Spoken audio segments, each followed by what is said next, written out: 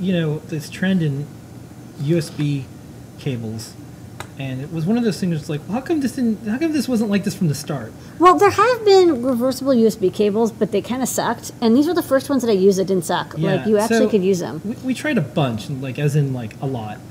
And these are the ones that we liked the most. So what is Yeah. this? You know how every single time you put a USB cable in, it's always the wrong way? Well, not with these. This way, it's always the right way. It's always the right way. And it doesn't, like, fit weird. It It's always always the right fits way. right. It's not the third try.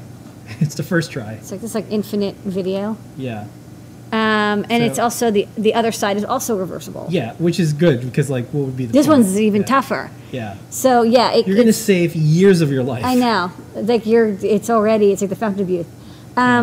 It's a 1 meter long cable. We also, you know, since we're ordering, we got it custom made in like this beautiful pink and purple braid. It feels Yeah. great. It's got this over molding that's black Good and then this like for hot pink. circuit playground things to plug in and do some Circuit Python. Yep, so one could say. It fits solid, and then you can fit it either way, and it's not that much more expensive than a normal USB cable. Of course, it looks great, and yeah, it's reversible. Pretty Yeah. amazing. Yeah, you know what's kind of weird is I'm not used to it, so I have this muscle memory. So I plugged it in and unplugged it because I'm just like, there's no way that was okay. So, anyways, Lovely.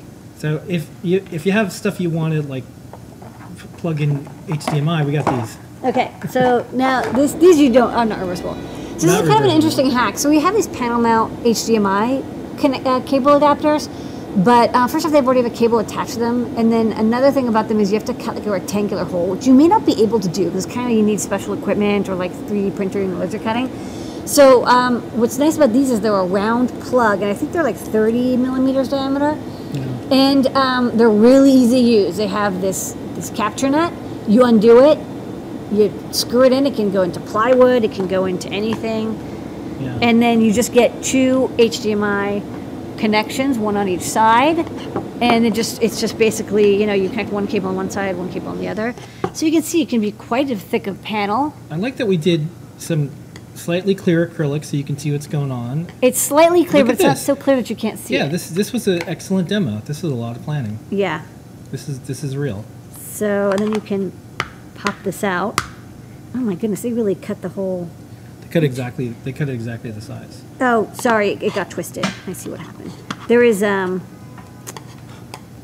want me to pop it out? I'm popping out. Yeah, so there you go. So, yeah, so you can pop it out, and then, yeah, you can see it's just 2 pieces. You screw it in, so you can have like pretty thick material. I think the measurements are on the page. It's like a 1/2 inch at least, and yeah, it's really easy to use, and just has HDMI on both sides. That's it. Okay. And then you're like, well, you know, I want to do that with Ethernet. So Ditto. yeah, This is the same so- thing, except it's Ethernet. So I'm not going to show it because it's Yeah. basically identical. Don't show it. You don't need to With this show it. nice video or nice image. It's got RJ45 on both sides. All the pins go through. You get Ethernet on one side, Ethernet on the other side. You can use it with gigabit, 100 base T, 10 base T, whatever you want. Power over Ethernet. There's no electronics really inside of it. It's just wires.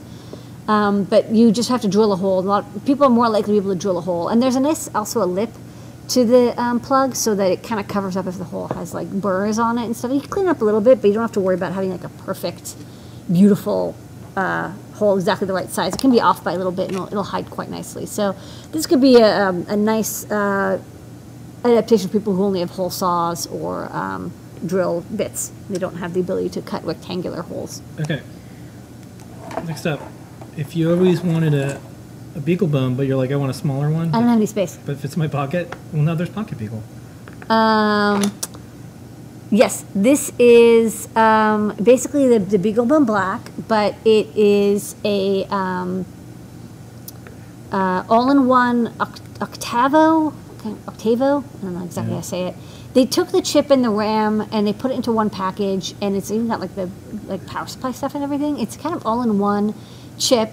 It's got it's a single board computer. It's very small, and you're probably wondering like, why should I just get a Pi Zero? Well, there's a couple things that the Beagle Bone has. It's quite nice. First off, it's running at a gigahertz, and it's got 512 megabytes of RAM, so it's nice, and you get plenty of stuff going on there.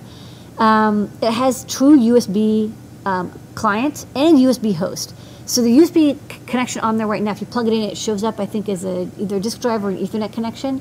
So you can SSH directly over the USB connection. It's true USB. And there's a separate USB host connection available that you can solder wires to and connect the USB-A to it, and use that to connect like Ethernet or Wi-Fi or whatever. Like, it doesn't have built-in Wi-Fi, but you can add a USB Wi-Fi adapter as long as it has Linux drivers.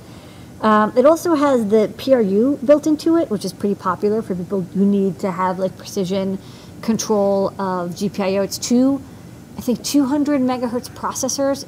In addition to the main processor core, there's 2 extra processors that can be used for precision timing. So people who want to drive NeoPixels or RGB displays or PWM signals, a lot of PWMs that are like exactly a certain frequency or width, you can use those dedicated microcontrollers. You don't have to worry about like the real-time inabilities of Linux, because it's not good at real-time processing. You use the microcontrollers for that. There's examples for using the PRU.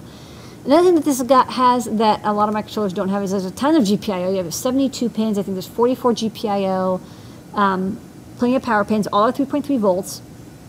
It has true analog inputs. It's got ADCs built in. It also has multiple I2C, multiple UART, and multiple SPI ports. So again, a Raspberry Pi only has like one of each for the most part. You can enable a secondary SPI, but I don't think there's a secondary I2C. I think there's also I2S on there. There's TTL displays if you'd like to add those. And it has true PWM as well. So it has like a lot more, it's more microcontroller-like. There's a lot of things that you might be missing from other single board Linux computers. This has them. And of course, it's basically the same chip as the BeagleBone Black. So if you've used a larger BeagleBone, it's just a smaller, more compact design. It's like the other one was a large mint tin, this is a small mint tin. Okay. Next up, we got a letter from the government, but this isn't the scary ones that I've got in the past. This is from the USDA, and you're probably like, "What are you all doing with the USDA?" I am growing sheep. I'm glad. I have a cow. I'm glad we are. You know what we're growing? We're growing the future of America here, and we're pleased to announce that 4-H approved our application, which we started last year, for a special edition of Circuit Playground Express for 4-H. Now you're probably wondering, why is this a big deal? Because we get to use the logo.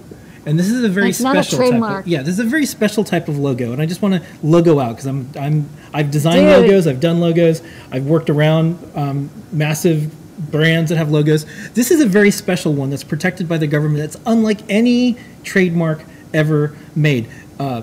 It's not trademark. Yeah, Smokey the Bear is under this trademark. Scouts. The Boy Scouts are under Also. this. That's right. Different. All different. Special law. Okay, things like the Olympics. This is a super hard to get special permission trademark that you have to apply. You have to be the real deal. You have to fill out everything. You have to use a bunch of government web forms that are really complicated. And then there was a government shutdown, and that delayed things.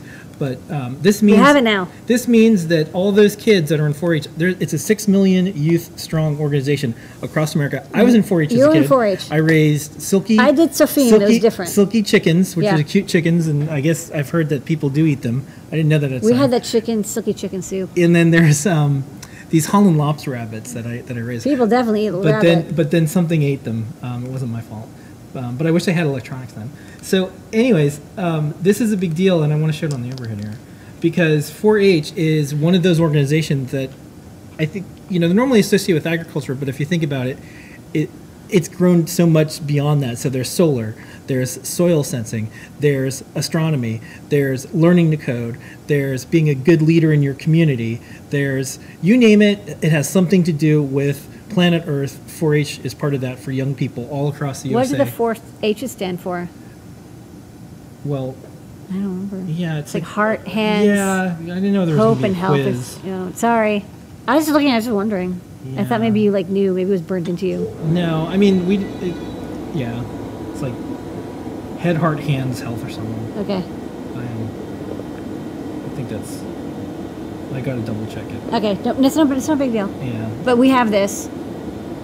Happy Holland Lobs. Happy. So it's a big deal for us because being allowed to use a trademark like this is Yeah. really difficult, and we're very thankful that we were able to do this. And it was a year-long process. It was a year-long process. Very exciting. And it just means that more kids will hopefully be able to get this, because when 4-H does their curriculum, they're looking for something like Circuit Playground Express, and now it goes along with 4-H. Okay, next up. The star of the show, besides the community and you, Lady Ada, is...